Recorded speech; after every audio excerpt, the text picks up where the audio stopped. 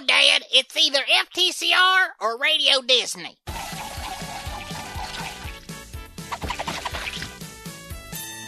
Hello everyone, I am FDA.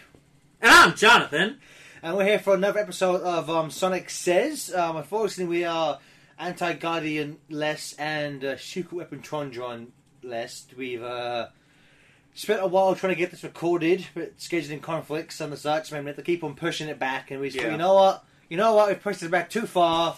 We're going to do it, damn it. We're going to show who's truly dedicated to this book, this franchise, Mr. Flynn, Tracy Audley, all these people. We're the dedicated ones. It's also we're the ones who never have anything else to do. We're always available. We're the ones that don't want to spend time with their families, their wives. Nope. Yeah. I'm kind of now. pathetic. We're awful people. So in this episode, we're going to finish off World Unite, starting with Sonic, the Sonic Battle Book, and then World Unite issues 9 to 12. First thing, as you said in the last episode we did, we were just talking about our thoughts and feelings on the Archie situation. Few things, and we said we kind of put that to rest unless something worthwhile of note came up. and then, like in the past week, it always happens. You know what? It always happens whenever I do like the Marysville radio show. Yeah. And, like we talk about something. The second we stop recording, an hour later, more information about that will come out. We're like, damn it! Why couldn't we? We already look like idiots. Yeah, but so as we said, we talked about the idea of IDW maybe purchasing Archie or something with that. Some sort of thing where IDW is the one that is printing the books and selling them. Yeah, so I think we hypothesized should Archie go the way of the Dodo, it's likely IDW would be the one to pick up those licenses because maybe not the most profitable, but everyone knows Archie. It's the digest sell. It'd be Eddie. I'm sure like a Marvel or a DC wouldn't care, but a company like IDW, Dark Horse, Boom could benefit from using the Archie characters or Sonic and Mega Man. So the licenses came with it. And IDW already has a working relationship with Archie Comics. They print archival books for them. IDW print Archie archival books? Yeah, they print like old school like collections, like Archie. Like really old Archie books, and then like artist edition collections that are like, okay, spotlight on Dan DeCarlo, spotlight on Stan Goldberg.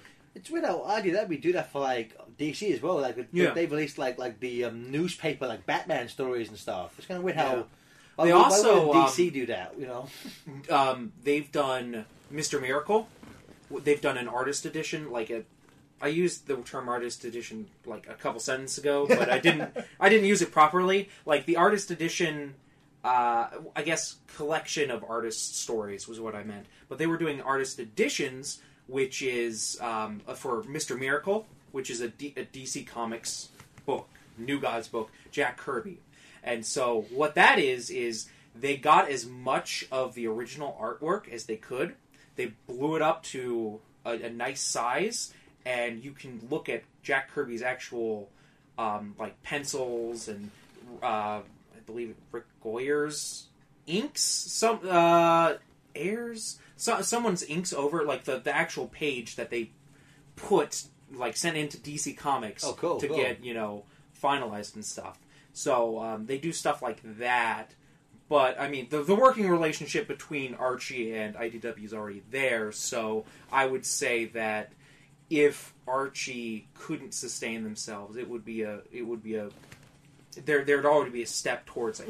And I guess so. Two things that have come up. One is kind of strengthening that bond between Archie and IDW as companies. Yeah, and that is in celebration of Archie's is it 80th anniversary, 75th anniversary? No, it's not the 75th. It's got to be like 80. No, they can't be older than because DC's just recently celebrated their 75th. Yeah, because it was like Batman's 75th like last year. So Archie wouldn't be. Yeah, maybe 65th. Maybe 65th had already happened. It's got to be like 75th. Okay, then. Because the 65th has been like 10 years. Okay, well then again, forgive us for not doing research for this, but essentially Archie has some big milestone coming up, and as a celebration of them, IDW are doing a month of variants. So it's Archie themed variants for their like Ninja Turtles and Yeah. Transformers. Yeah, the Transformers one is actually done by a Sonic alum, Andrew Pepoy. Oh yeah. Yeah, it's Archie driving Hot Rod and Betty and Veronica. Well, Optimus Prime is standing in the background. Yeah, it's kind of weird. I like it. It looks awesome. I don't understand what Veronica is wearing. Something weird. I don't understand American fashion in general. So everything That's not an American fashion. That's like I draw comic books, and I think that would look cool on a person. But it's like it's weird. So I mean, again, so that's obviously shown they have a very strong relationship. Yeah. And the other thing that we talked about is if that were to happen, we'd obviously want Ian Flynn and Tracy to make the jump over. Which there are precedents of them hiring people that had already worked on franchises, like Simon Furman for Transformers, Turtles with Eastman. Eastman came back. Yeah.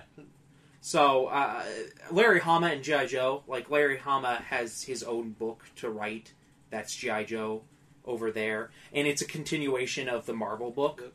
So there could if they could do a Archie continuation. It would probably be like an issue 1, but it would.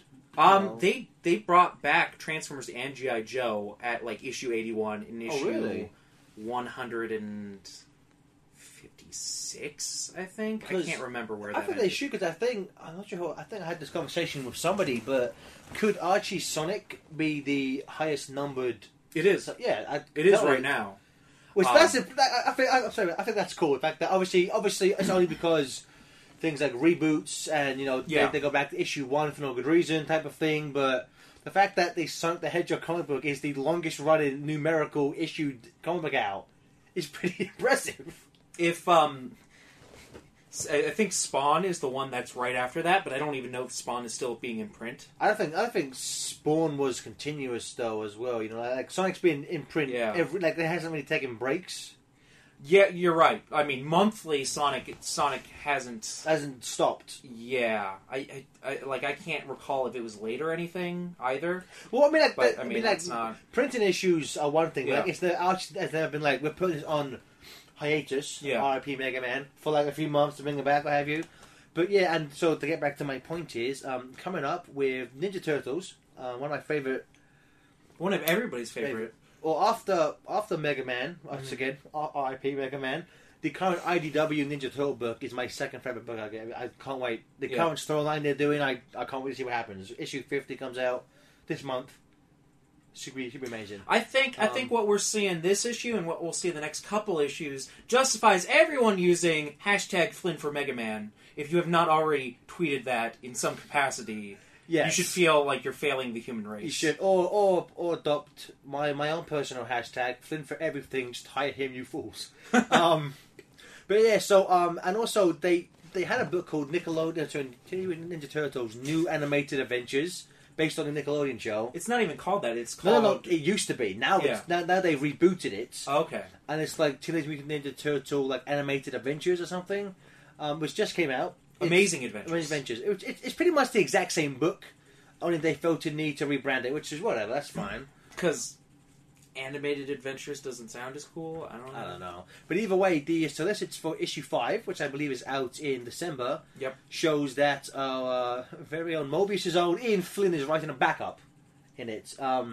Which again, it's just it shows that at this point in time, Ian IDW are aware of Ian and they have a relationship. So should should the worst happen and IDW have to pick up Sonic, they know who he is and they've hired him before. So that shows to me that's a good sign that should that book go to IDW, that Ian Flynn would most likely work on it. See, and I think this is a very impressive thing in general, because I don't really usually think of people working at Archie branching out and going to different companies. It's usually people that have worked on other companies go to Archie. Well, I think at this point, because they Archie cancelled 2 of his books. He's like, I need to write more books now. Well, I mean, it's not even like the gumption of going. It's just I can't think of anyone else besides John Gray that have broken out of Archie and gone into other things. Well, I've been John really wanting Gray this to happen. went to IDW, which that may have helped Ian, you know. And you know who's doing the? I believe the art in his backup is Mega Man Comics. Chad Thomas. Chad Thomas. Well, Chad Thomas has worked on that book in particular for a while now. Chad Thomas has done work. He worked on the regular IDW book, so he's had a relationship with IDW for a while. And comic books, if you have connections, it helps you a lot more than just being like like Ian was a really, really like awesome example of like a fan being like, hey, here's my work, push it, and getting in. But you know, like a lot of people, it always helps to have somebody be like, yeah, I like this guy, you know, I know him. Once again, John Gray is now like an associate editor at IDW, which I'm sure helps.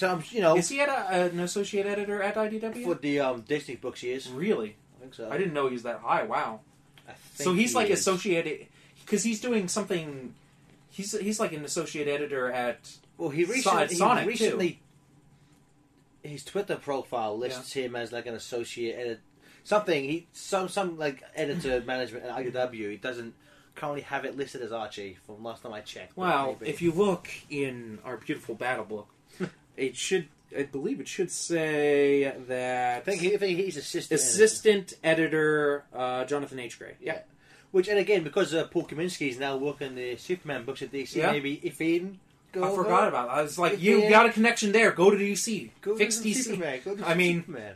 I would love Ian to do a Superman because I already think that his early Mega Man feels like a good Superboy. I've been saying for a while now, ever since I saw Tracy at a convention. Tracy Yardley at a convention drew the 4 Ninja Turtles. Yeah. I'm saying I would love to see those two in a Ninja Turtle book. Oh yeah, because I think Ian could write. It's a shame it's only a backup, and no disrespect to that book, but it's a shame it's the Nickelodeon because they have to tie it into the Nickelodeon show, so that they can't really put their own spin on it, you know. Which I think I said, you know, I'm loving what Tom Waltz is because he's the main writer on the main Turtle book. I love everything he's done.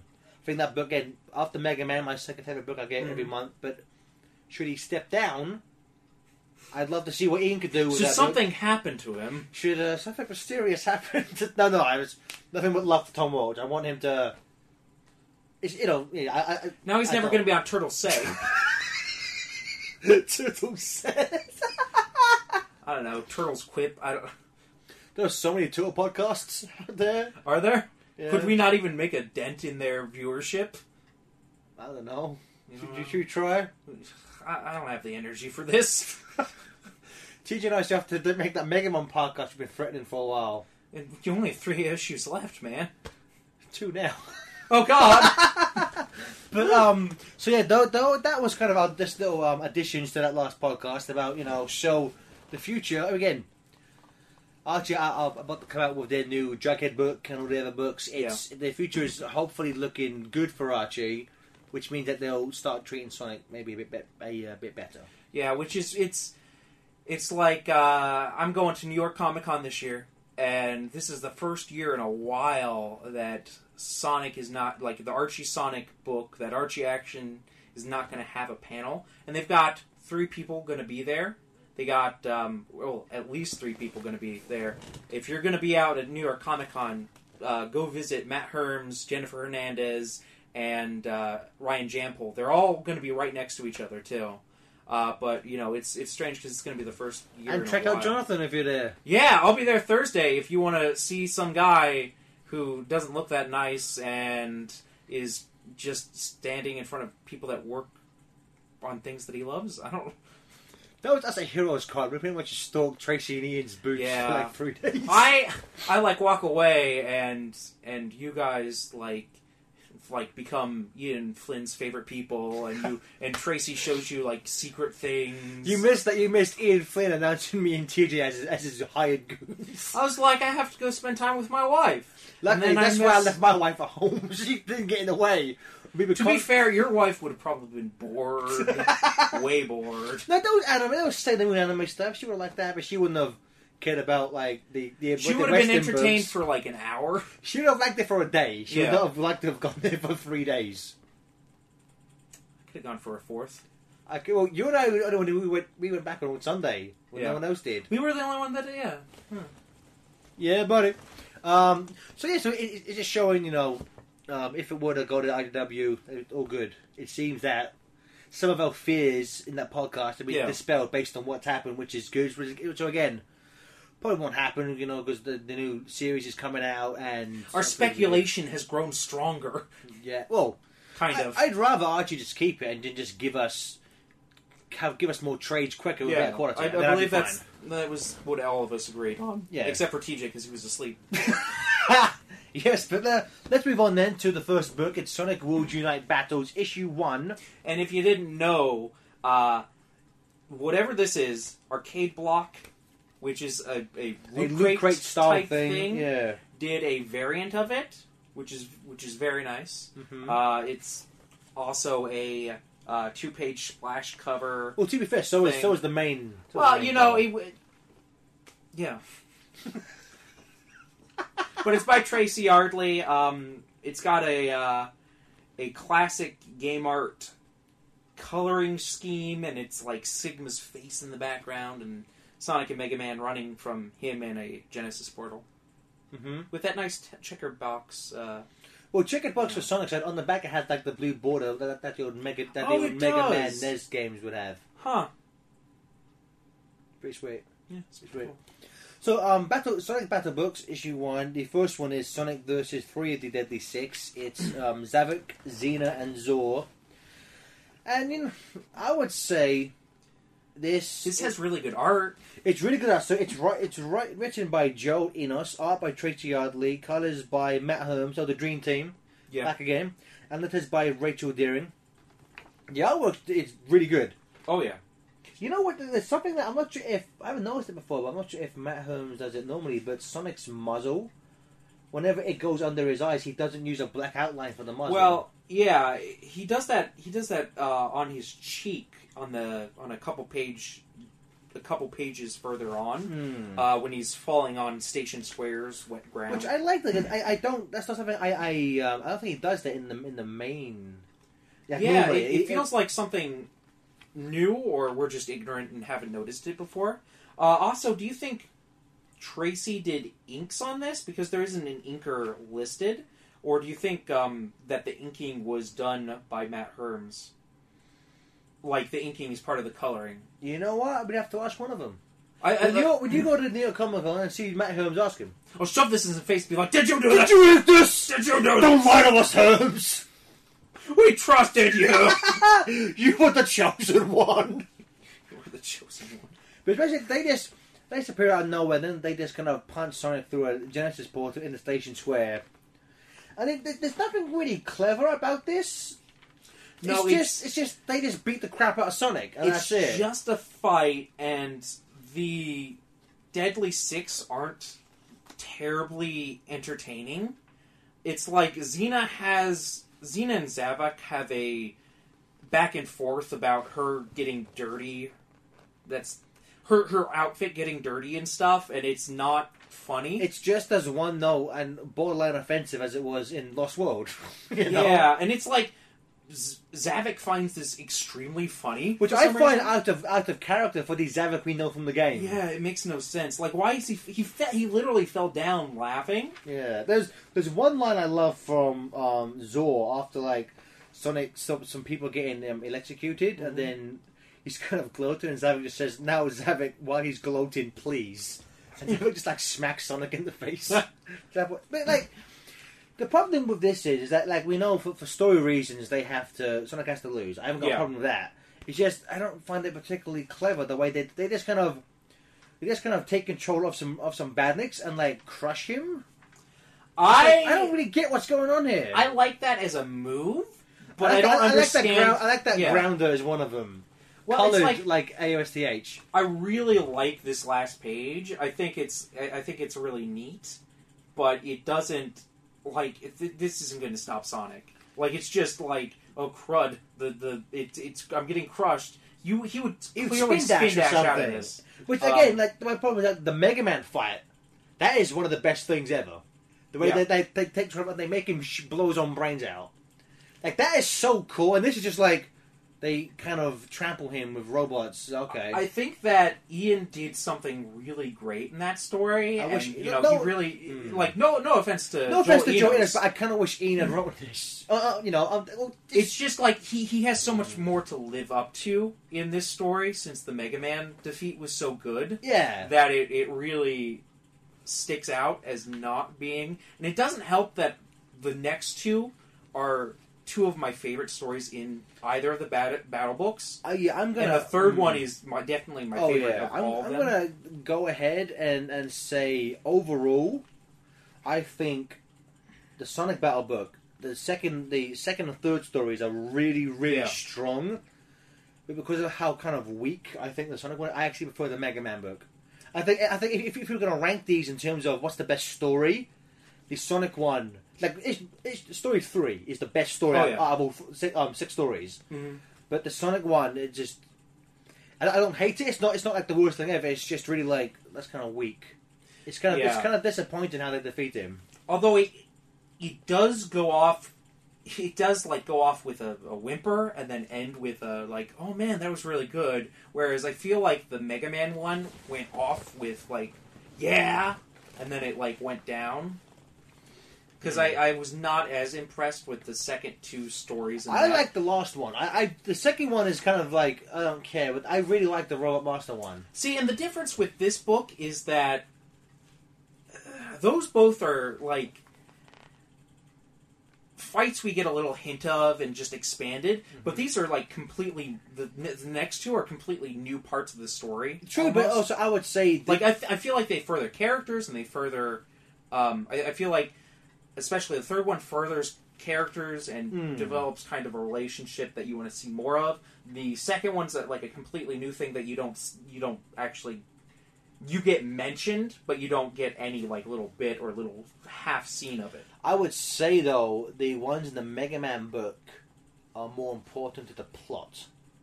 Like, as much... Plot. I would say, as much as again, beat for beat, so the two stories we're talking about, the first one, it's Styx versus Roll. Yeah. And then it's Knuckles versus Proto Man. Yeah.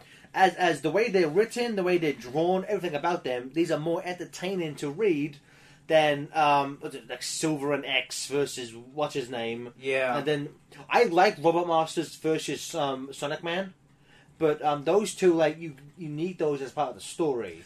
These you don't. Obviously, really. you didn't because they weren't already printed in the book. Well, to be fair, you do get bits of the Robot Master versus Sonic. So that is there. That just expands on it, as you said, which I like it. That's a good moment. See, it's like the difference between the last two. Well, I guess the last one is it's somewhat in there, but you don't actually get a hint of it really. It's like that scene happens in the book, but you don't see Mega Man and Proto Man breaking off. You mean Knuckles and Proto Man? What did I say? Mega You said Man? Mega Man and Proto Man. I meant Knuckles.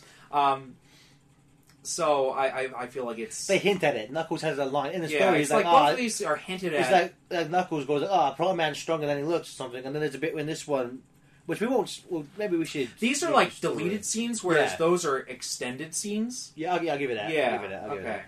So, This is Styx vs. Yeah. Row, written and drawn by Ryan Jampo, inks by Rick Bryant, colours by Elena Ungler, and letters by Rachel Deering. I love Jam Pole. I am so happy that he's drawing, that he drew this issue of Mega Man that just came out. I've loved his Mega Man characters. Oh yeah, It's this really so it's like Ro gets this letter to meet her in the trainer simulator, and then I like how we get in there and it has the light. It's all dark and the lights go on. And then you see a bunch of the bigger enemy robots from the Mega Man games. Like you get like the snakes from Snake Man stage, the giant cats and stuff from like Woodman stage and what have you. See, I like this. I don't understand why it isn't Sonic stuff. If it wasn't Roll, I would have more of a problem with it because we don't actually see Roll fight any of this stuff in the main book or in the games or anything. So I think this is like finally Roll gets to show her stuff against like Mega Man game level play. But if it was like Mega Man doing this, I'd kind of like to see him going up against like Sonic stuff because we're not going to get that anywhere else. but I think it works for me because it's Roll. I think it also works because I think just Ryan Jample is more experienced drawing Mega Man That characters. is true. That could be the reason That why. is true. I like. It's not. It's not like a thing where I'm like, bless it, Jample. It's like, I love this. Why aren't these badniks? Why aren't these badniks? Just do badniks. Everyone should have badniks. There's a great thing. It's pretty much he goes in and Styx fires like a rocket at her, and Ro blows it up with her broom, and the onomatopoeia says kabroom, then like asterisk, and then the bugger says broom. Get it? I'm funny. This is funny. It's like Jampole is reading this to you, and I love it. You've got a big bearded storyteller in front of you. But the whole thing, it's pretty simple. Just that it looks like Styx is trying to destroy Roll, and she does things like tries to drop it on a bit of spikes. Roll's got this really awesome kind of splash page. Well, you know what? My first image of her on that thing, it's Kiki from Kiki's Delivery Me too. Service on the broom. Yeah. There's things of her like attacking various enemies from different Mega Man games, like Mets and the Snake from Snake Man stage and stuff like that. Just flying around looking angrier and angrier. And it gets to a bit where she breaks through. Look, people forget that Roll being a robot, she wasn't built for combat, but she's clearly going to be she's strong. still a robot. So she just like breaks through like a metal wall, and then. Are you laughing at Kerbeaver Boom? I'm like, okay, where are you hiding, you crazy beaver? That's Mr. Beaver to you. And then Styx fires a rocket that blows up. And then there's a thing that says Kerbeaver Boom that's crushed out. And then there's a thing from Styx saying, Badger, I'm a Badger. And it says Kabadger Boom underneath that. It's so goofy. I love this stuff, man. And then it turns out that Styx is going after the broom because she thinks it's a secret agent. Yeah. I wish that the Boom book could have gone on longer so that Jampole could have written for it. Wouldn't that have been nice? Which, basically, I mean, there are parts of this where I can tell that an artist wrote this because it's. I feel like a lot of it is a lot more visual, but it's just supposed to be a fun book. It's a 7-page goofy fight. Yeah. I'm not, I think. So I mean, to get to the end of the story, that Styx thinks the Broom is a traitor, but then Ro, I like this. Ro kind of outsmarted with saying the Broom is a double agent. It thinks, it's only pretending to be evil, which I like this one. It's weird because when it came out, Ryan Jampo was kind of, I guess he made the possible mistake of, I guess, responding to every type of comment about this, and it seems like a lot of people were just like. She fights a broom. That's dumb. It's awesome. But I'm like, for me, it's completely in character with Styx. Yeah. The problem is though, because this came out after Act 2, I think. Yeah. The whole notion of Styx mentions fighting a broom like 4 times. So like I know going in, it's like I know it's a broom just because of reading. I hated how much they mentioned that in the book. Well, what's funny? I think Ryan Jampo said he had. I think at some point they weren't aware if these would be like canon or anything. Yeah. So apparently Ryan Jampo didn't know that Ian had written it into the story until he'd read the books. Really? Yeah. It's weird though. I guess Ian knew what was happening, what have you. But it's kind of weird how Styx does make like 3 or 4 references to like fighting a broom. It's like one would have done. One would have done like this is such a I think this is my second favorite, to be honest. I love Jampole's art. I think it's funny. He tells great jokes. In terms of pure artwork and fun, this is probably the best. Yeah. In terms of... Because again, this is so goofy and there's no real stakes to this, but it's just fun to read. In terms of actual fights, I still put Mega Man vs. the Deadly 3 and the one we're about to read as better fights. But if I think of if I was to show... They also add more... to the overall plot, maybe. Yeah. This is complete. I mean, again, I'm not putting down Jampo, but this is a completely superfluous detour in the story. Which sometimes that's the best kind of detour. But again, this is one of the most. I mean, I'll take this over Sonic gets trampled by badniks, or could we just get 14 pages of this instead of?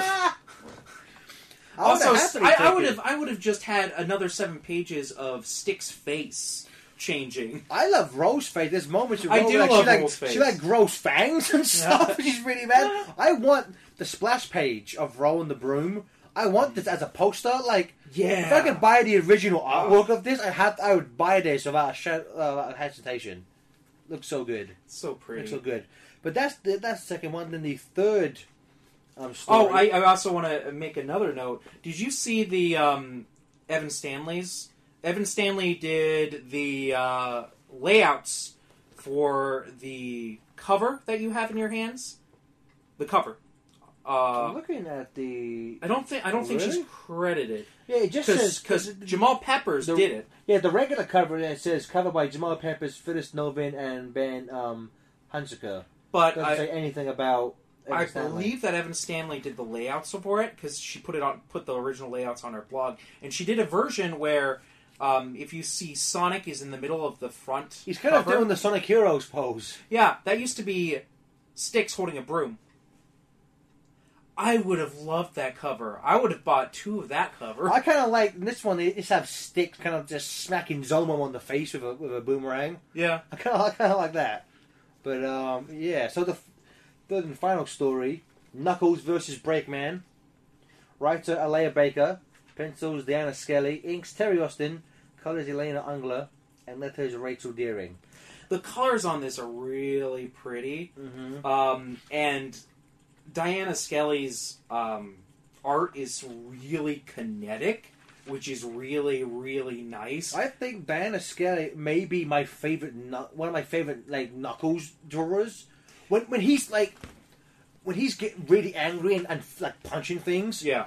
the expressions on his face, especially when we get to like the third page, are just so good. So this takes place during the climax of part 2 of Arc 2 of World Unite, after the Deadly Six have made all the Robot Masters turn on everyone else, and we get hints of it in the main book. But this is the full-on Knuckles versus Breakman, and Knuckles is like, I don't want to hurt you, but if you don't stop, I'm going to have to. And there's some moments where Breakman is saying, I haven't got a choice, neither do you. Yeah. And then he's basically explaining how the robots are powered by solar energy cores, and Knuckles says, so what? You want me to block out the sun? Well, it's Alea Baker is writing really dark undertones in this because Breakman essentially says, you should kill me right now. And I love that it takes Knuckles like a minute to figure it out, and he goes from really confused to really sad to really mad. He's really angry, and he pulls a TJ and goes, "What are you, stupid?" There's a nice moment here because that's what I kind of like about Breakman and Breakman / Proto Man. He's incredibly pragmatic character. Yeah, he's just whatever needs to happen to get the job done. Doesn't matter what it is, and he's like, if you don't stop me, there's a chance I'll kill everyone. So you kind of need to kill me first. Yeah, and then Knuckles just, and I was weird about because we'd heard before we knew the situations, we knew what the fights were. Yeah. And so you hear Knuckles versus Breakman. They're both they're both have very similar characters. Red loner guy. Red loners, and so I was kind of thinking Proto Man is one of my favorite my characters, but Knuckles is the same with Sonic. So I was like, I hope Knuckles wins just because Knuckles is awesome. But I was like, I could see them. I could see. Cause again, at this point, we didn't know who was writing what. Cause I could see for story reasons, Ian. I assumed Ian was writing all of them stories. Mm-hmm. So I could see Ian making Proto Man win for plot purposes. But, this would be a weird marital issue if it was like, I believe Proto Man should win. No, I believe Knuckles should win. And they just sleep in separate rooms for a week. I'm going to Heroes Con without you next year. And there's also a bit of just Knuckles just pummeling Proto Man's shield. My favorite panel is right here where he's been thrown off the shield and he's got his knuckles into the ground scraping and all of his it's like spikes are going forward. Yeah, I love that. Oh, continue. But it's like you can see how the movement is so just like so great in this. The artwork, so basically Knuckles is just like, stop being a coward and stop being a quitter and try, you know. Yeah. Pokemon basically goes like, my programming won't let me, and Knuckles is like, stop being an idiot and try, you know. And it gets to a bit where I think he puts it more eloquently than you are. All this, which is funny to say about Knuckles. But I like there's a moment where like just as Knuckles is about to knock Proto Man, and I think that's maybe the first time we see one of Blues' eyes. You know, I don't know. Which normally he's always covered up by sunglasses. Yeah, that may be. I'd be curious to know if that was there was any issues with Capcom about that. Because there's never been any, as far as I'm aware, there's never been any official artwork with Proto Man. Like there was this big thing where like because we'd only ever seen him. I mean, in the comic book we'd seen him without his hair, but like before that in the games you'd only just seen him with his helmet on, like with his like the visors thing. And then so I think like Inafune drew a picture of Proto Man without his helmet, and that was the first time we'd seen him without the giant sunglasses, which everyone was like, that's kind of funny. Yeah. So I wonder if that's a question I'd like to ask, because Diane Scaley or one of the writers, to see, if there was ever issue. And just as Knuckles is about to knock out Proto Man is able to break his program and let go of his shield. Yeah. Which I like that, because it's kind of... I like this. It kind of says... like the winners, it says Knuckles, but like they both won. In our hearts. There's like a heartwarming, like, hey guys, we both won here. Like a kind of a bro-y moment. Yeah. Another shout out about colors. These clouds, like in the beginning, mostly like how dusty and like they look like they're like burnt. And the thing about this though is that this 7 pages just shows you how much you could do. Yeah. Because that's one of our biggest complaints about the artwork in Arc 2. It just looks boring the whole time. It's just... Well, and that's why I brought up the colors again. I was on Matt Herm's Tumblr, and Matt Herms did a color test for Archie #1. He didn't get the job. I wish he got the job, because I love Matt Herms. And he did a great job. You guys should check out Matt Herm's Tumblr and see his color test. But I looked at the final inks for Archie #1, and the first page is him outside Riverdale High, and then the colored, and Matt Herms added in the clouds.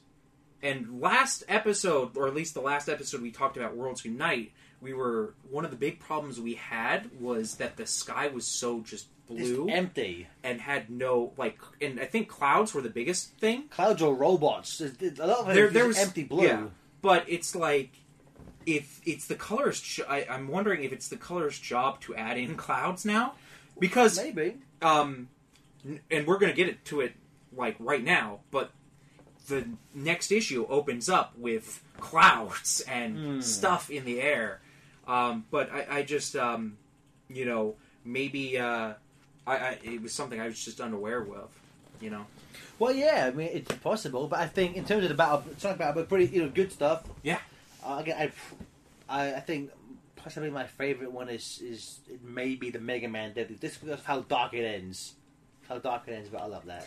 I don't know.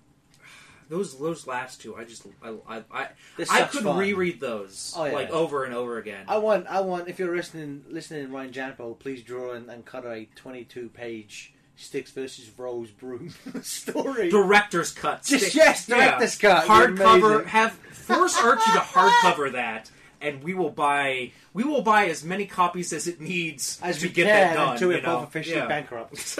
But so we go World Unite issue 9, Sonic Universe issue 78. Let's do as we do nowadays. Let's get the credits. So written by Ian Flynn, pencils by Tyson Hesse, inks by Jim Marsh, colors are by Matty Herms, letters by Jack Morelli. I think that's colors, letters. Yeah, okay, that's everything. So the main cover is by Spaz, of course, and then there was other covers by Jamal Peppers and Jim Marsh and Matt Herms, and of course the Covers Unite variant by Ben Bates. Covers Unite. That's what it's called. Is that what it says? That's what they call it. The Covers Unite. I like that. Covers Unite variant. So this one opens up with at the end of the last world, we had, the Street Fighter characters came in, and the heroes were breaking off into different teams to go and go through different Genesis portals to find new heroes to help them fight Sigma. So right off the bat, we were not as happy with the art in the first two arcs, except to be fair, in Arc 1, I liked it. I think you and Bobby were a bit... I liked a lot of the art in Arc 1. I liked it. It wasn't my favorite art. It was like... I feel really bad about saying things like, oh, I wish someone else drew this. Because, it's someone's dream to draw Sonic. I would want to draw Sonic. I don't think, to be fair, I forget the gentleman's name who drew the guy, Dan Schoening? Dan Schoening, yeah. I think I've read somewhere where he just viewed it as a job. I don't think it was like, I gotta get on Archie Sonic. I may be wrong, but I think I remember reading something like that. It was just like, it was a job. It was a cool job. It feels bad. No, but, I don't know, I didn't like it, and then Arc 2, I was... less enthused about. Arc 2 is where you can tell it's just padding. Yeah. So right away we get Matt Herm's beautiful colors, because I feel like the colors in the last arc were a little more bland. Flat. Yes, flat. Because, it's just so vibrant. It's beautiful. It's like you're walking into a video game. Hashtag Herms for every colouring job ever. Yeah, let's do that. Are we just going to... Hashtag everything. Everything for everyone? Hashtag everything for everyone. So it opens with Sonic and Proto Man have gone into Miracle World, the world of Alex Kidd, where there's a robot, there's a Maverick, Mac the Centipede, and Alex and his companion Stella kind of just beat the crap out of it.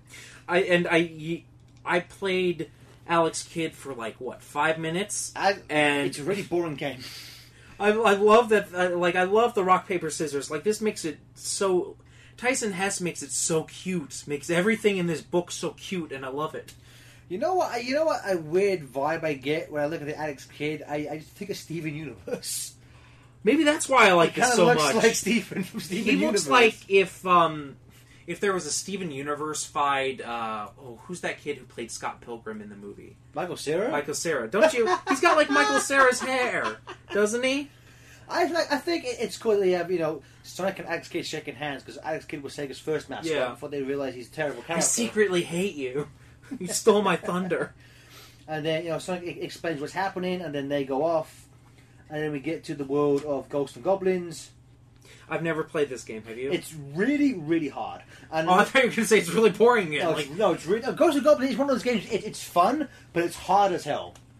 And then we have Zero and Bunny come in, and they're fighting Jamil and Zane, and the Firebrand, who are part of the Ghosts and Goblins world. No, they're not. They can't retreat. They're from the Mavericks. I don't know who these Mavericks are. Me neither. There's a nice touch though, where because they're dressed like knights. Yeah. Arthur thinks they're knights and they're not, and so he gets hit, and then like in the game, he goes into his underwear. That's what happens. They do that a lot during this arc, and I love it every time. It's really kind of cool. I like how at this point, I guess, the demon god of Ghosts and Goblins is like, this is terrible, and he sends Firebrand to go with Arthur. Yeah, which is a common theme we'll come up to. Like a lot of the villains are like, if he destroys the world, then I can't destroy the world. Yeah, I love Arthur putting his armor on really slowly. It's just like. I've never played the game, but I get the sense that he's not a very good hero. And then we get Knuckles and Tempo going to the world of Skies of Arcadia. Do not know anything about this game. Me neither. You don't either? One thing I want to point out, though, is that the... Akai? No, I want to point out... Let me go back and find that person. The letter to Jack Morelli. Apparently, all of the kind of logos for the games, he hand drew. Awesome! I love this guy. Yeah, so apparently, because you would assume they would just use, versions of the logo. Apparently, he had. I think Matt Hermans may have said that on Twitter. He was just like, "Hey, really? FYI, awesome letter. He hand drew all those logos. That's what. Oh man, Rick Bryant, we love you. Jack Morelli. Jack Morelli. Who's Rick Bryant? He's another. Oh, God. Cut this out, please. I'm so embarrassed. And so this comes in, and again, I don't know too much about these characters, but these Skies of Arcadia characters come in, and they're trying to fight Tidal McCohen, and then Knuckles comes in and says, "Hey, we should go do this." I guess okay, and then we cut to Street Fighter, which Ica looks a lot like Styx.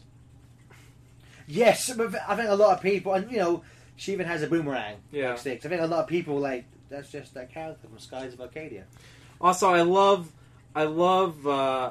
Knuckles with the thumbs up.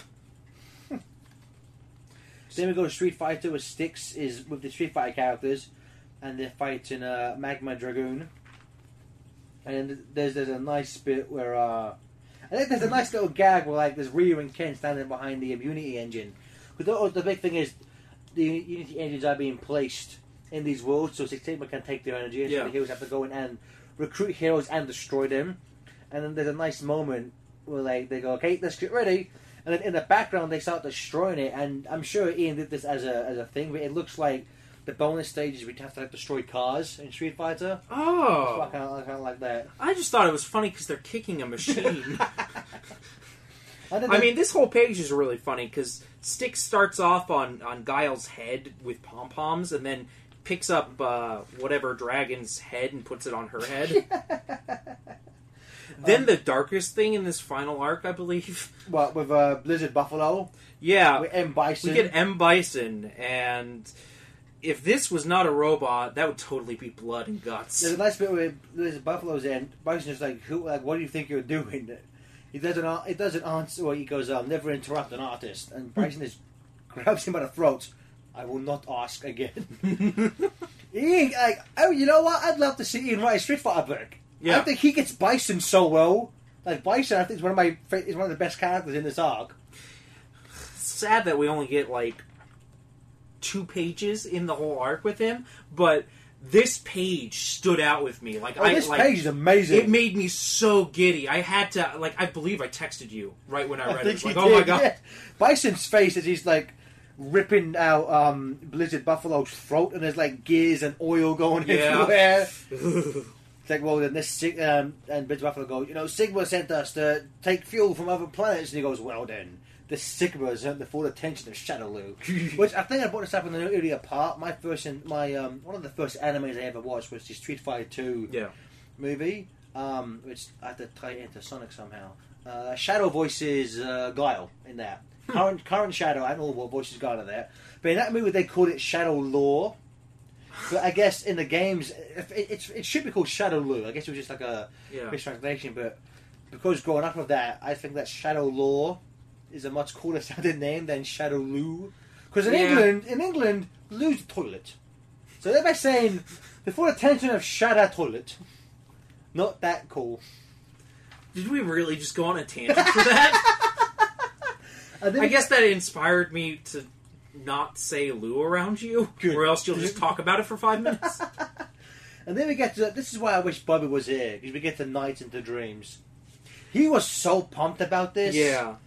We get this nice moment of Knight and Riata are kind of being attacked by Storm Eagle and Storm Owl. And there's some nice dialogue where Knight goes, "These bird brains don't play very nice, do they, Riata?" And she goes, "We were dueling before they attacked us, you child." Yeah. I love Riata. Riata's just design. so annoyed. Riata's design and his dialogue is so good. I like Knight. I love Knights. Knights is so cute. I don't know. Tyson Hess, do you approve of me being everything's so cute? I just want to hug this comic book. But it's I like cuteness. I don't know how Knight just seems like a child. Want to go? Tails comes in. Tails and Airman come in, and Tails explains what's going on. And Knight's like, "Oh, this sounds fun. Want to come along, Rihanna?" He's like, "No, I came to fight you. Remember?" No. And then I get no. I guess again, I'm not too familiar with Knights, but I guess Wiseman is the big bad of the Knights universe, and he tells Riata to go along with them. And then Knights has these big puppy dog eyes. It's I'm going. And then we end with Sally and Woodman. Isn't it? I don't know if you want to call it ironic, but Woodman goes to the one with the woods, and Airman goes to fight in the air. You mean that was deliberately planned by the author of this book? book? The writer. Yeah. It's almost like he decided which characters would fit best in the franchise he was sending characters towards. Woodman wouldn't know that there's woods here. Airman wouldn't know that there's air there. There's air everywhere. Not in space. They could have gone to space. Poor Tails and Airman would have not known what to do. They can breathe in space. Sonic breathes in space all the time. I believe that was just very, very high atmosphere. No, he's clearly in space a lot of time. I don't know. He shouldn't. We go to Okami, and Blizzard Wolfang is fighting Amaterasu. I don't know. I've never played this game. Me neither. Everyone tells me it's really good. And, basically the same thing happens. They're fighting someone. The Maverick gets destroyed. And then Sally's like, we need to go do this thing. Apparently there's some weird, symbol and Jiminy Cricket thing. Paintbrush. Painting. Jiminy Cricket. I Yeah. don't know. It ends, though, with Giant Sigma about to take out the Sky Patrol. Because, of course, Sally, being the great, planner, tactician she is, leaves Kami Chimp, Cream, and Fastidious Beaver there. She left one viable fighter, Flashman, Yeah. with an underage child and 2 cowards. She's an Sally, idiot. why? Sally's Why? an idiot. You should have stayed dead, Sally. She was never actually dead. She was in a coma. She was dead to me. Why did you make me love you again, Sally? Damn you, Ian Flynn! Really funny off-panel by Bill Freiberger, who I believe did all the off-panels. Rock, Paper, Scissors, Boom Knuckles versus Alex Kidd. I believe that writes itself. It does. And then we get to World Unite issue 10, Sonic Boom issue 10. Ooh, that matched up perfectly. Like they planned that. Yeah. I don't know if they did or not. World Unite Part 10, Justice Across World, written by Ian Flynn, pencils by Tyson Hesse, inks by Gina Marsh, colours by Matt Herms, letters by Jack Morelli. And it opens with Styx and Mega Man X going into the world of Monster Hunter. Which this one is kind of funny because recently Monster Hunter, and as you see in the pages, they brought out DLC for Mega Man and Sonic looking characters. Yeah, I thought these DLC characters were actually what's it called? Sonic and Mega Man? No, hunters, ex-hunters, Maverick hunters. I was like, why are there cute Sonic? I just don't understand what's going on.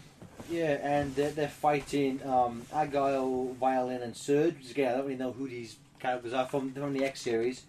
And they're fighting Gore Magala from Monster Hunter. Have you played Monster Hunter? No, I have not. Okay. The Mavericks get destroyed. I apologise. This issue and the previous one, most of it's us going, I haven't played these games. What's going on? The art's really pretty. It's written really well. We really like it. These cat things are cute. And he has like a rush head on a stick that he uses to fight people with. That's adorable. What did he do to the Rush? Did he You don't want to know. Oh golly. Then Styx kind of says some gibberish to calm down the giant monster. And then we cut to Mega Man Rush and Amy Rose going to the world of Billy Hatcher. And then we see Billy Hatcher, Roddy Rowe, Chick Poacher, and Bantam Scrambled fighting Wind Krorang. I've never played Billy Hatcher, but I've played always the first loved. level. I've always loved Billy Hatcher. I played the first level. The gameplay wasn't for me. Oh really? I think Billy Hatcher may be the last time Sonic Team tried an original platforming IP. I like the look of it. Like it looks fun. Was it not fun? My biggest interaction with that, it's watching Sam Comey Johnny's review. He was like, it's okay. Okay. That depresses me. I thought it was like art. You can play it. It's not Unleashed. You're right. Only Unleashed. Sonic Unleashed is art. I love Unleashed, so.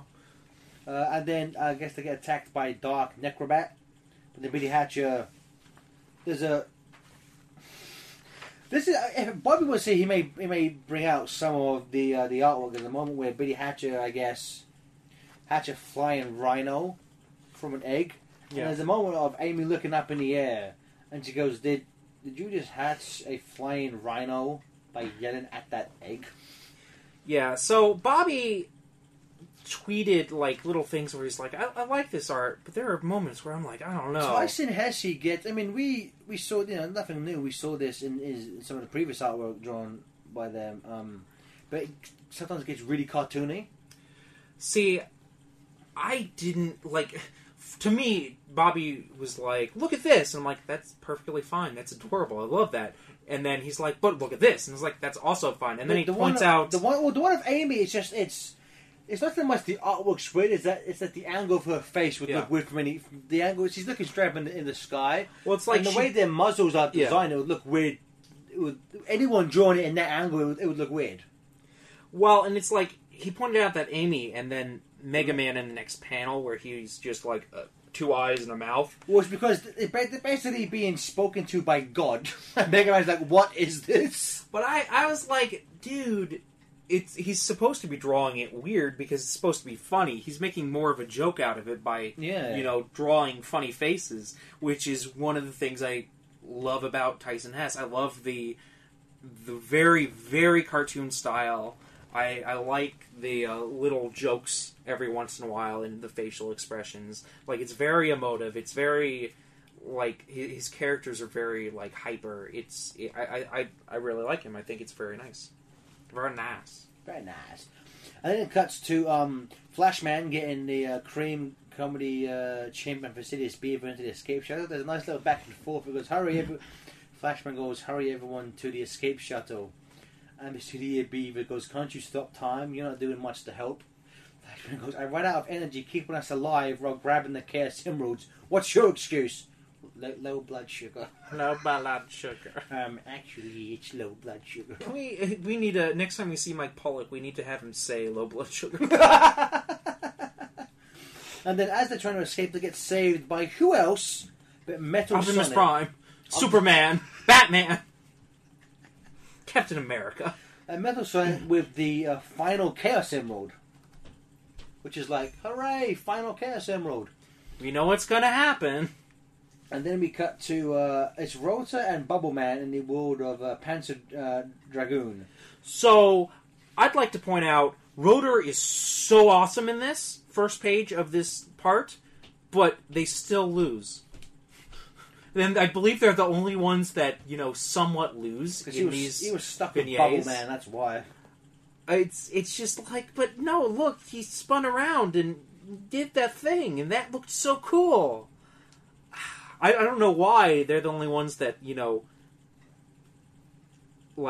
lost a little bit. Well, they still lost it. They still get to destroy it. Well, I know. It's just, it's all Bob Man's fault. That guy sucks. Bubble Man. You're bringing Rotor down. He needs his profile raised a little bit, and you're not helping. And then we get to Hard Man and Bait the Cat in the world of Breath of Fire 3. No, again, I'm sorry, but no idea what any of these people are or what's going on. Yeah. I just don't know.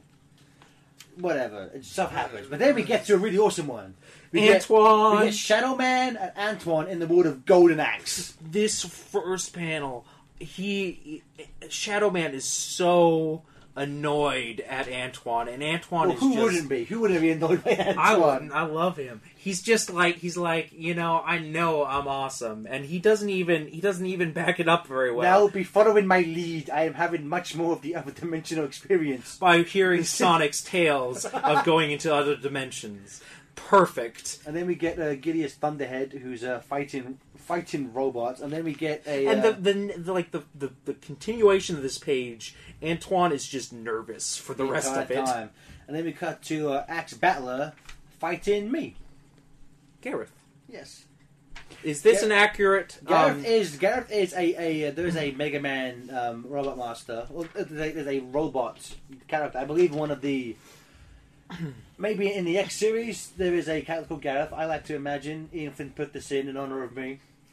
That's what I can only assume. Yeah, That's what he's got a nice beard and glasses and curly hair, and then he gets his arm cut off by a naked barbarian. Naked the Barbarian, Naked as he's the called. barbarian man.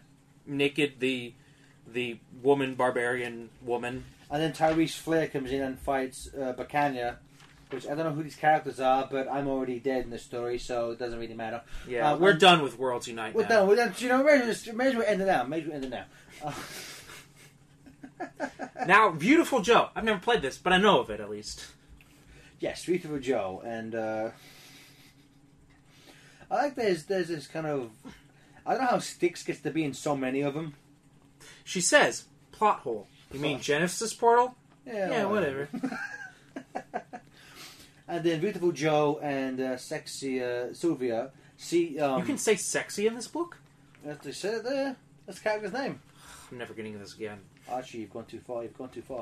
You got Styx fighting Sting Chameleon and Axel versus Volt Kraken, and then they transform. Which I never played Beautiful Joe, but it sounds like an awesome game. I know. It's a really fun game. It looks really cool. And then there's a moment where they realize that one of them makes a joke about they've been waiting for a sequel for a while, and then Styx goes, "Oh my gosh, you guys break the fourth wall too." And then everyone return. Well, Cream, Sonic and Breakman return, and then they explain what's going on. They have all the emeralds, and then Sonic says, "Get everyone back here now. We're about to do some stuff. Do it to it. Yeah. I want to make a quick comment. After we did this, after we'd read these two issues, Jonathan and I had a couple of conversations about this, and I honestly believe those two issues should have been the extra books. Yeah. Because you can make the case for the fights not adding much to the plot or anything, but we really didn't need to see them collect everyone. No, it was really, I don't know. There was no, besides getting everyone, there's no plot development. I guess besides the Sky Patrol blowing up. It's weird because we complained about Arc. Okay, I would say these two issues are filler. They are two of the most entertaining fillers I've ever read in my life. Oh yeah, but they're filler. But it's a case of Arc 2 had so much padding and filler that was just boring. These two issues are not. Given the choice of these, like if I had to choose between filler, like collecting all the heroes, or padding of let's fight all the Mavericks, then let's fight Deadly Six, then let's fight each other.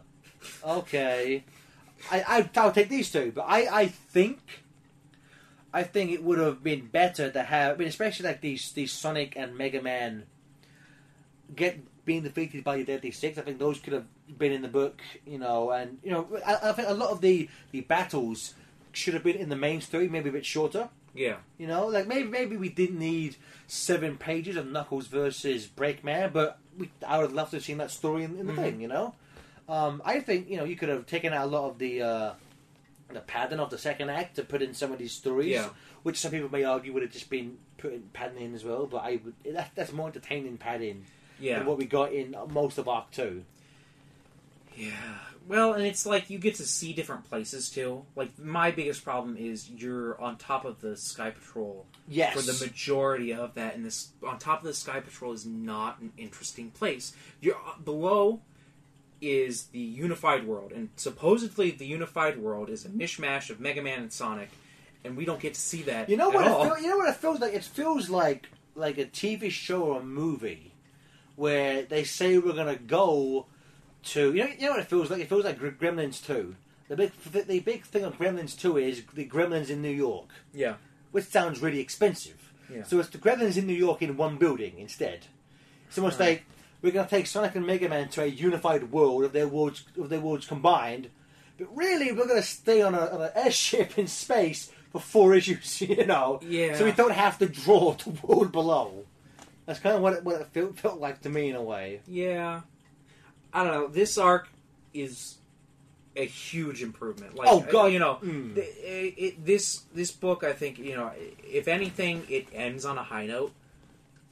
I would say, if my hypothesis or my analysis is premature because we got two issues left. to talk about. I would as well. say just those 2 issues again. While I think they should have been the spin-off books, Yeah. those 2 issues are much stronger than the whole of Arc 2. Yeah.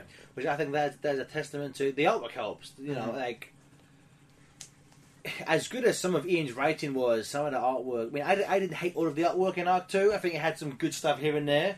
Well, Like the Mega Man characters were fine. The Street Fighter characters look great. yeah. Unfortunately, the Sonic characters look quite bad. And it's like with this book, or this act, I can just casually flip through this and enjoy it These instead other of for the things in the last arc that I really enjoyed, I'd probably have to dig more. Well, it's like I don't know all these characters, but just from thumbing through it, everyone looks on model. Yeah. Which is just a testament to the artwork. It's just really, really. I mean, Tyson Hesse did amazing work in this. But yeah, so let's go on to World Unite issue 11. So on the Sonic the Hedgehog issue 275. Wow, we've made it that far. We're almost at 300, Jonathan. I'm gonna feel so old. By the time I'm 30, this book would have gone to 300 issues. Good for you. 100. It'll be 30 issues per. I don't know what I'm trying to say. Whatever. 10 issues. So moving on. World Unite Part 11, Killing the Giant. Writer Ian Flynn, pencils by Tyson Hesse, inks by Jim Marsh, colors by Matt Holmes, letters by Jack Morelli. Again, standard cover by Spaz and Matt Holmes. Variant cover by Edwin Huang. Lima Wells with Rick Bryant and Matt Holmes, Tracy Ardy, Terry Austin and Steve Downer, Raphael Knight and Ben Bates. That's a lot of people. Well, it was like bunch of covers. Oh yeah, there was and I got them all. Of course you did. I know. I'd be surprised if you I got didn't. 2 of the Tracy one too, because that one was beautiful. I don't think I got a Tracy one. It was all the main. I'm looking cast. at it. Yeah, it's. I can get one. Maybe. Yeah. But yeah, so this one starts. We have all our heroes together, ready to take on Sigma. See, this. I have to say that's a derpy looking knight on the first page. There's a weird expression. I imagine knights going.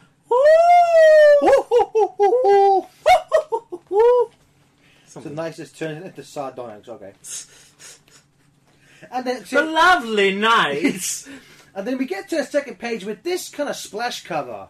Is what they attempted with the Robot Mavericks. Yeah. But it didn't work. This harkens back to the Robot Master splash in Worlds Collide. This is amazing artwork. Yeah. Which you get all the heroes attacking, you know what this kind of reminds me of? The end of Turtles Forever. Where Shredder becomes a giant and Yeah. they fight the giant robot Oh, yeah. suit in that. Well, and there are tiny little details that I really like in here, like Rila is glaring at knights. Guile is staring back towards Bison, because he's shown up in the back, like far back. Mm-hmm. Like there's detail in here that is much appreciated. There's a great one of Cream is flying, carrying Flashman and Woodman, and Woodman's face just looks like he's scared for his life. Oh, hey, Roll is being carried by General. I feel like there's Is Comedy Chimp and Fastidious Beaver riding down on an umbrella? I think they are. Yes, That they is are. amazing. That's adorable. There's a great bit where Bison and his lieutenants arrive. So Balrog and Vega. I don't see Cigar. I'm not sure if they put Cigar in here, but they no Cigar. Just Balrog and Vega. There's a nice bit where Bison arrives and Ryu screams at him and she goes, "Calm yourself, Ryu. Sigma made the mistake of threatening my world. For the moment I fight alongside you." He's like, okay. Yeah. Now we get back to the whole Eggman, Wily, Xander Payne. Xander Payne thing, and this is the first time in this story that I feel emotion in Xander Payne, and I think that has a lot to do with Tyson Hesse being able to emote through his art, because before I was like, what is wrong with Xander Payne? He's it's like his soul is drained out of him, but this smirk at the bottom of this page justifies like everything. He's just all like, you know what? I'm leading you around for now, but you guys are gonna die, and I hope you do. Well, if it was just saying like, if I have to sacrifice you two, okay, sounds pretty good to me. It's just that evil, like happy about your possible demise is just so perfect. There's also a really great Eggman and Wily bit where they're like, oh well, once we get the master engine going, we can create reality. Which will be sweeter, godhood or getting our way, or revenge on Sigma? Oh, I plan on making a reality just for revenge on Loop. And then we get, now we get a couple pages where it's just them destroying stuff. But again, unlike the pages of mindless violence in Arc 2, there's personality to this. The artwork, it's stuff like this when you have constant pages of just battles and fighting. Artwork can make all the difference. Yeah. Well, and Matt Herms is coloring for the backgrounds and how the colors alternate on this first page. Yeah, every panel is really beautiful. Every panel isn't just a bland blue as it was. It's like we start with like a horizontal line, then like an explosion, and then this darker. Sometimes they'll actually draw the background in. Yeah. But sometimes the other ones didn't. But we get a bunch of just them destroying robots. And we're seeing different heroes and villains work together. Here's a sword themed panel. Here's ones with electricity. Here's one where it's all guns. Boomerang panel. Air. Yeah, the boomerang. I love Knuckles and Ken uppercutting a robot. That's awesome. Yeah. I do like that. Like each panel is themed.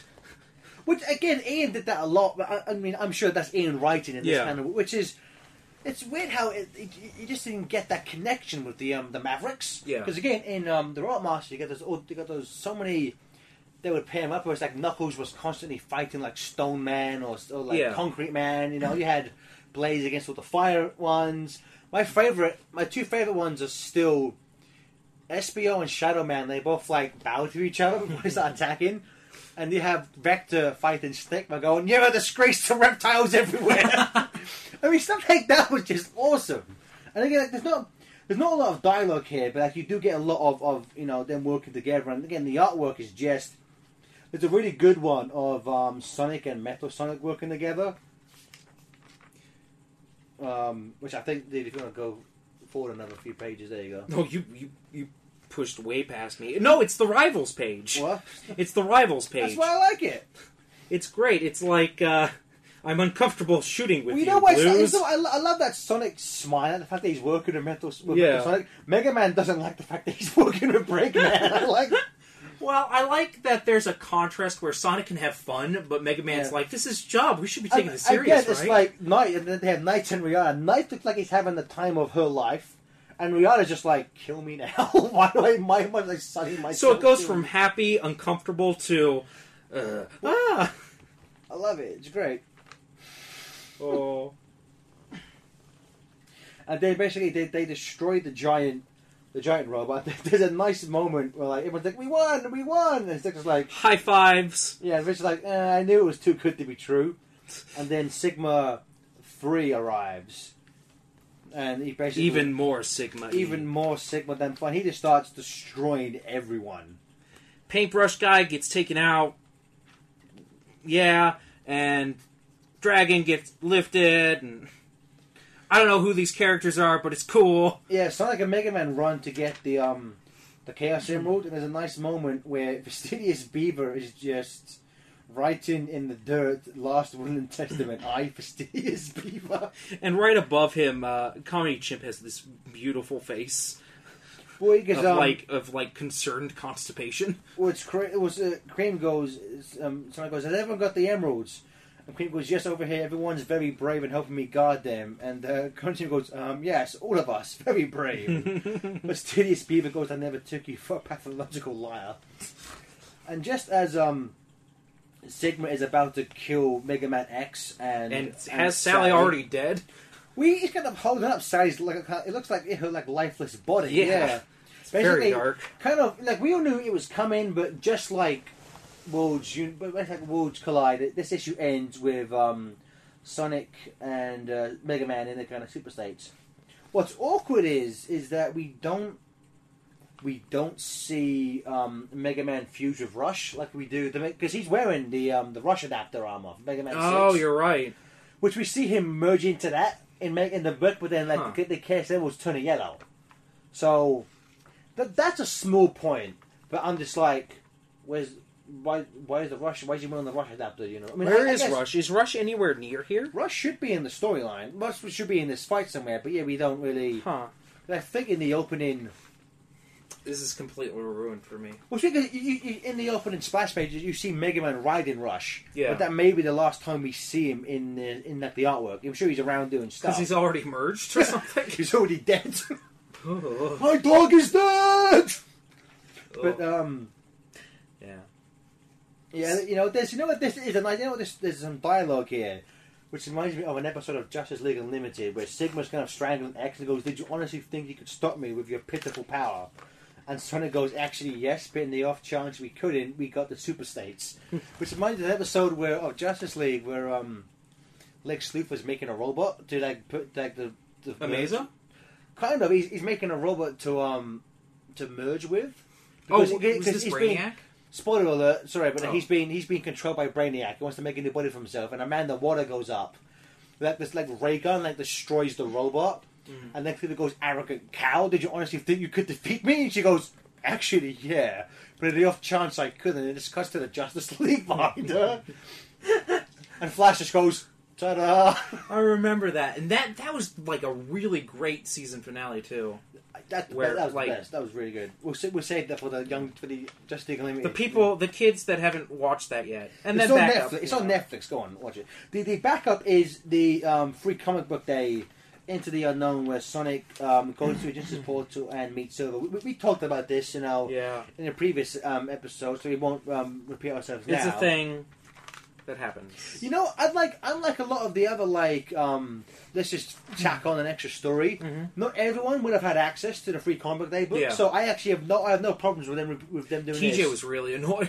He was, but he forgets that not everyone, unlike us, not everyone lives near a comic book shop or a place where they can get access to these free books. A lot of people are getting this in the mail through subscriptions. Oh, what the Free Comic Book Day books? No, the main book. Oh, okay. So not everyone will. Also, some people just won't care enough to go to a Free Comic Book. Not everyone knows about Free Comic Book Day. So, unlike last year, I think they put in the end of Genesis, the Genesis epilogue for 250. I was kind of like, okay, whatever. But and I think this is fine. I'm fine with this. This is. And I think the only time they actually did an original thing for it was Mega Man 50, which was a really nice thing. Yeah, the Mega Man 50 got a original 10-page extra story, which was really good. But again, this story is pretty good. Again, go listen to our previous episode about this. No complaints about them putting this in. No. Because it's fine. Completely fine. And you doubters, it's fine. It's fine. Trust us. And then we get to World Unite, issue 10, Mega Man, issue 52. Right off the bat, they look so fast just coming at the page at us. Super Sonic and Super Mega Man. Don't you feel that speed when they're just rushing at us? Just like the angle of Sonic's body, the way that the spark or flame goes from him. He did a really good job with that panel. The artwork's great. I'm trying to find okay, so we have World Unite Part 12, Last Rites. Written by Ian Flynn, penciled by Tyson Hesse, inks Jim Amash, colours Matt Holmes, letters Jack Murray, cover by... I guess this cover was T-Rex and Matt Holmes. You know what? I guess Spaz didn't do the cover to Part 12. That's weird. Then we have a super-powered variant cover by Reddy Brown, Coverage Unite variant by Ben Bates. And so basically, this one just starts with Sonic and Mega Man going to attack Sigma, and then everyone else has just kind of just been. This is a nice gradient in the background Of what? of like the sky, where it starts off like mournful dawn and then to like dark smoky sky. Like, it's just a really nice coloring choice. Which I like. Well, Jonathan, do you want to explain what happens in this issue? So what happens is Sigma is Super Sigma, and he has to fight Super Sonic and Super Mega Man. It's very super. But no, what happens is Mega Man and Sonic are fighting Sigma, and Sigma's like, "Ha! I'm a god, guys!" And everyone's like, "Oh, crud. We better round up the troops and get out of here, because Nicole says that reality's dying." So everyone's like, "Oh man, We have to this evacuate." stinks." Yeah. Well, basically, we have to assume Sonic and Mega Man will win. We're going to get back to our own worlds. Well, and it's like at this point they're like, "Wow, we might not even be able to save this combined world." Mega Man X, even though he's not fighting Sigma, has a nice leadership role. Yeah. So he's kind of the Duke leading the rest of the G.I. Joes. And meanwhile, we get more of the Xander Payne, Wily Eggman scene where they finally get to the Master Emerald. Hugs all around except for Xander Payne. Did you say Master Emerald? Master Engine. It's all the same, right? Same thing. It's exactly the same. It's the same thing. It's a giant green gem. I'm not sure why they called it the Master Engine for. You know what? This issue, I think, better than the last 11. We get to see Mega Man and Sonic having Fun together, like playing with each other. Like Sonic is making fun of Mega Man, and he's beautiful. See, the thing about this though is that it's billed as a sequel to Worlds Collide. Yeah. And I knew they were adding in more characters, but Mega Man and Sonic have very little page time together. That really bums me out, because I really like this last issue, because Mega Man's just like Sonic's just like, "Wow, man, did you want to blow up the planet while you were blowing up Sigma?" And Mega Man's like, "Oh man, did I go too far?" And so Sonic's just poking him like, "Listen to this guy." I love there's a moment in the page before where Sigma's going, "X and Zero could never truly stop me. What makes you think you cats goes for starters?" Just like runs up and smacks him in the face. "I'm faster."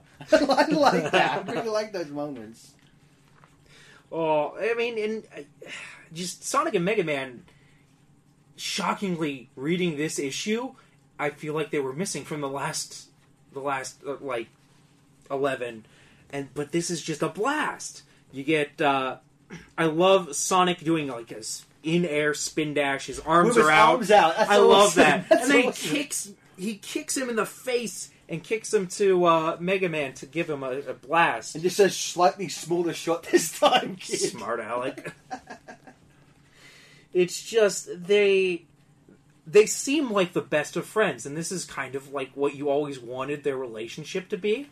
It's like you want Sonic. I want Sonic and Mario to beat the crud out of each other, because I think Sonic should beat Mega Man.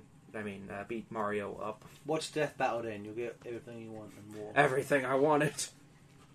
And then Sigma has his Unicron moment, where he's like, "I am a god now! I am a..." "You cannot destroy my destiny!" And of course, he blows up. Kaboom. Kaboom. And they're like... Sonic has a great line though, "And so falls another would-be conqueror. Maybe he would have lasted longer with a mustache." It's things like this that, make this series and show that Ian Flynn is such a great writer. What's weird is that this is one of the strongest issues. Yeah. But it's like I wanted this for 12 issues. I know. I know. I mean, again, I looking back, we haven't finished this story yet, but I think Worlds Unite should have been 8 issues. Yeah. Really, remove the Deadly Six, not needed.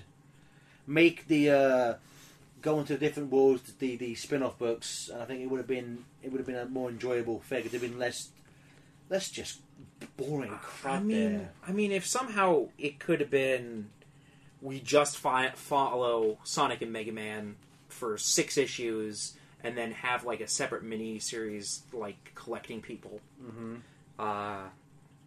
It would have been a lot more enjoyable all the way through. Yeah. It's still enjoyable, and I still like it. It's still worth picking it up. Buy 5 copies. But it's like, this is so overwhelmingly better than what came before. And so they're staring at the still destroyed world, being like, I thought things would get better after we beat Sigma. Well, yeah, and then basically everyone, like, Knight's power loops aren't working, none of the other, nothing anyone else is doing will work, and then kind of like worlds collide. Sonic is like, there we go, we'll just do Chaos Control again. Whatever, it's all good. It's all good. I've never heard this explanation of Chaos Control either, that it's like superpowered dreams or something. Yeah, well, I mean, there's also a thing in the last issue where that's how he explains what the Chaos Emeralds are. They're like powered, but you have to want something and then you can get it. And I'm like, Dragon Balls? I've never heard that explanation in the games before yet. They don't. I know. To be fair, in the games they have never really given that as powerful objects who do anything. You can do a bunch of different stuff, but like I've never heard the explanation. I'd love to. Maybe I'm sure there's some like that's what some of the Sega was like. That's what they do. So just say that, but like I've never heard that in a game before. I mean, I'm not complaining. I'm just like I don't know where this comes from in my experience with the franchise. Franchise. Delicious. I love franchise. Yeah. Because like if you think about that's what Chaos Control is. So whenever Shadow uses Chaos Control, it's like I want to move really, really fast. I want to move really, really fast. I dream of teleporting. I want to go back in time exactly 50 years. Okay. His dreams are weird. Man, I would have dreamed for a pony. He should have like 5 ponies by now. So, Chaos Control doesn't work, which doesn't make sense because it's dreams, right? None of this makes any sense, dude. And then we cut to Eggman and Wily, and then the machine is done. I love that they're both just like, woo! We won! Fists up. And then Xander Payne betrays them. Oh no. There's a great moment where he pulls out a gun and he goes, where did you get that gun? I told the Fox and the Walrus that I needed one. I like the idea that either Tails or Rotor made a gun for them. Well, no, it's like, he goes, I told the Fox and Walrus that one of the robot masters needed it. And that everyone was so busy fighting Sigma, no one was like, no. So, okay, take a gun. Go, please. It's so weird that they have, like, just guns to give. But I imagine you would have to. Well, see, I like this moment because, like, Xander Payne is kind of... He's kind of crazy and he's kind of a zealot. Mm-hmm. But and this is what makes him a kind of compelling villain. At the root of it, he... In his own twisted mind, he is doing what he thinks is best because he's had visions of the world. You know, when he saw visions of the Mega Man X future, he's like, robots will kill us all. I can't do this. I've got to fix things. I've got he's got this mission that he believes is right. Well, it started with just he hates robots because he Lek-Man blew his eyeball out. Yeah, but now it's like I've seen the real dangers of these robotics. So like it's. And again, it's like the way he goes about this is completely wrong and like illegal. But he thinks he's a hero. It's like, which again, sometimes people just being evil can be fun, like Eggman or Metal Sonic. Sometimes you want someone a bit more complex, like Xander Payne. You know, which again, probably one of him and Detective Stearns are the best original ideas he did. I love Ian's additions to Mega Man. That's why the Mega Man book is my favorite book. It's R.I.P. Mega Man. And then Xander Payne is like, no, we ain't doing this. He shoots through time to kill Sigma before this whole thing starts. Pretty much, and that causes a that kind of undoes a paradox type of thing. Well, basically that means everyone goes back to where they were before it started. Guess what, guys? You read 12 issues. And none of this happened. Well, you know what's weird is that Ian had said, unlike Worlds Collide, this was going to be in continuity. Which technically it was, but then again, if you pull this at the end of it, it's like, what was the point? Yeah. Well, see, the one nice thing is Mega Man remembers. Yeah. At least Mega Man, Eggman, Well, so Wily, and Sonic remember. Which I don't get. I don't understand why it's just those four. Well, Styx remembers too. Sorry. And that's what happened. And again, I knew exactly how it would end with Styx. We all knew how that was coming. But just like, I don't understand. Well, like at the end of Worlds Collide, so certain people remembered, and then they started not remembering. Although that's something we brought up in Act 1. Like Sonic remembers everything, but in the book he was like he did, but then they lost their memories, and it's like it's kind of I don't get what happened there, but okay. I don't understand why not everyone else remembers. You know, I mean, there's a moment where, you know, I understand. I think it's. I will say that Eggman and Wily, I would understand the most because they were there. They were there. Sonic and Mega Man weren't. Maybe it's because they were super. Maybe, but I like the fact that the first thing Sonic does is call up Shadow. Yeah, which I'll be honest with you, I thought. I mean, I thought that in the last arc we would have Shadow just appear again. Yeah. You know, like... he was actually dead. It was like, I used Chaos Control to save us. What are you, stupid? But like, no. They flat out murdered Team Dark. That is dark. Like, I don't like that at all. I'm like... And again, we should say that was forced on Ian. That was not part of Ian's original pitch for that story. But yeah... They flat out murdered Team Dark in Arc 1 of this story. I love that Shadow's just super annoyed. It's like, why wouldn't I be? Like, leave me alone, you waste of time. You know? You mean we're not friends? What? I like when we go to Eggman and Cuba go, should we move ahead on your plans to invade the Lost Hex? No, that's not. I like at least at this point that we can have a Lost World adaptation not hindered by... this story. That is the one saving grace. Yeah. That we can hopefully get a proper Lost World where they don't have to do all that stupid stuff they did in Act 2. Yeah. You know? Yeah. And then we get things like, you know, Wily is still you know, kidnapped by Mr. X and Mega Man just drives back because again, at the start of this he was just driving into town to get some like batteries or something. Yeah. And he comes home, and it ends with... Again, I said this was how it would end. I knew it would. It ends with Styx telling, you know, Boom Sonic tells Knuckles and Amy about the entire story.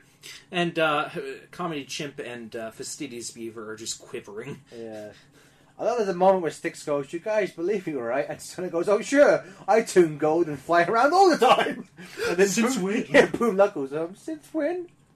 I just can't wait until in the Boom universe he becomes super, and then they're like, "Oh man, that could happen.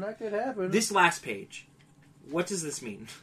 Well, it ends with and then I think where Amy was just like, "How do you suppose what happened to everyone else?" And Six goes, "Oh, I figured everyone got blasted back to their homeworlds. They probably don't remember it all because of the time travel wibbly wobbly." Which you can't miss with the gooey essence of everything like that about changes happening, you know. I bet there's still some Genesis portals out there, and there's probably even more worlds to explore. And I bet you in the middle of it is some sort of nexus. What does that mean? What does that mean?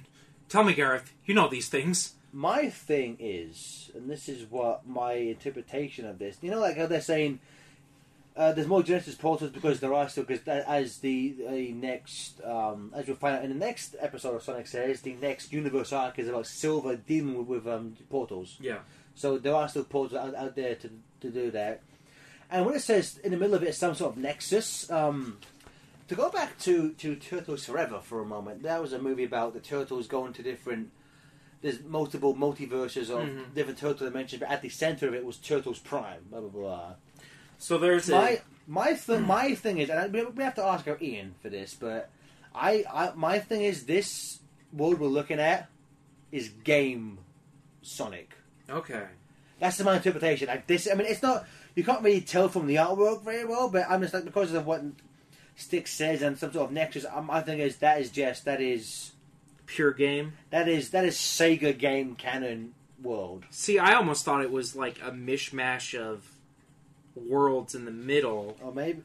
But that doesn't make sense because it just looks like a planet, right? Also, again, the fact that there's for some reason the Allspark is flying around twice. Like, I don't get. Maybe it's not the game world, but It's that cube thing that those Borgs fly around in Star Trek. We should be assimilated here. We'd have to ask Ian Flynn, but that is the end of Worlds Unite. Jonathan, you want to maybe sum up your thoughts? This was the best arc. Like, this is the arc to pick up if you just want to have fun. Like, this is probably the most positive, happy episode we've had during this crossover. So if you picked up on that, pick up these issues. You'll have fun with this, because it's just 4 issues of fun. The battle book is fun,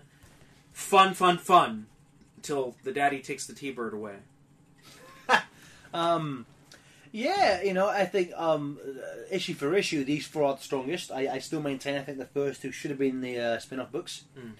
But, as Jonathan said, this is the strongest arc. I'd be almost tempted to say just skip arc 2 and go from 1 to 3. You may not understand everything, but... Listen to Sonic Says, and... But buy the issues. Buy multiple copies of the issues. Don't read them, just buy them. That's what I do. You think I read any of this? No, I just bought it. I bought it, I put it on my pillow, and slept on it, and it's like, absorbed it. Through osmosis, it just merged into your brain. Just like, that's why I'm not actually flipping through the books. It's just stuck to the back of my head. But yeah, I would greatly recommend these issues. As a whole, I think from what we said from arcs 1 and 2, Worlds Unite not as strong as Worlds Collide. No. Like for me, Worlds Collide is one of the best arcs of any book I've read. I love Worlds Collide so much. It's probably my favorite single story because it is had 2 franchises that I love, and it just put them together in a way that was fun. And that's the problem with Worlds Unite. There's Arc 2 especially is lacking fun. Yeah. It's just there's action and violence, but there's no sense of enjoyment or fun from anything, which is a bit. I mean, even again we go back to it in the Worlds Collide, but every time they face a new threat, there's jokes and there's fun. Yeah. Not so much here, unfortunately. Oh, poor baby. Poor baby. But again, I don't want to dissuade people from reading it. But again, this arc, amazing artwork. It's beautiful. Ian, I felt at arc 2, I don't want to trash Ian, but I don't think his writing was as strong in that arc. Well, it was slow. It was padded. It was so much more. It was expanded to 4 issues. It probably could have been 1 or 2. Again, I think the whole arc should have been 8 issues. Yeah, because there's not enough story for 12. There's not. It should have been 8 issues. I don't know. I think you could have. I don't know about 12. 12 is a long time. Not many. I don't feel like a lot of stories are like anymore do well with. I don't think. I'll wager to say that 12 issues is way too long for any story. I thought it 12, worked. I thought it worked 12 for was, it worked for Collide. It was perfect for Collide. But I don't think it works very well with anything. Like Crisis in Infinite Earths. That's a classic. But 12 issues. There's a lot of going on all the time, and then it's like there's a lot of like back steps and stuff. So it's like I feel like if you want to tell a story, 8 is the maximum, and you want to make a story concise, and you want to have everything in there be something, mean something, do something for your audience. And I think that those middle 4 issues didn't really hit those type of things all the time. But this last arc, like every page, yes. Yeah, agreed. So yeah, maybe when we get, maybe we'll do an upcoming episode where we have Bobby and TJ. We'll do maybe a retrospective of maybe this, possibly. If we actually we won't. That's a terrible idea. Let's not do that. I don't know. We spent far too much time talking about. I want to get back to the main continuity, man. And we will. Speaking of, next issue we will be back to talk about the final RIP issue of Sonic Boom, the next Universe arc, the Silver Age, and the next original Sonic the Hedgehog book. So we'll see you again very soon. I've been FTA. I'm Jonathan. Thank you so much for listening, and we'll see you next time. Ready, go!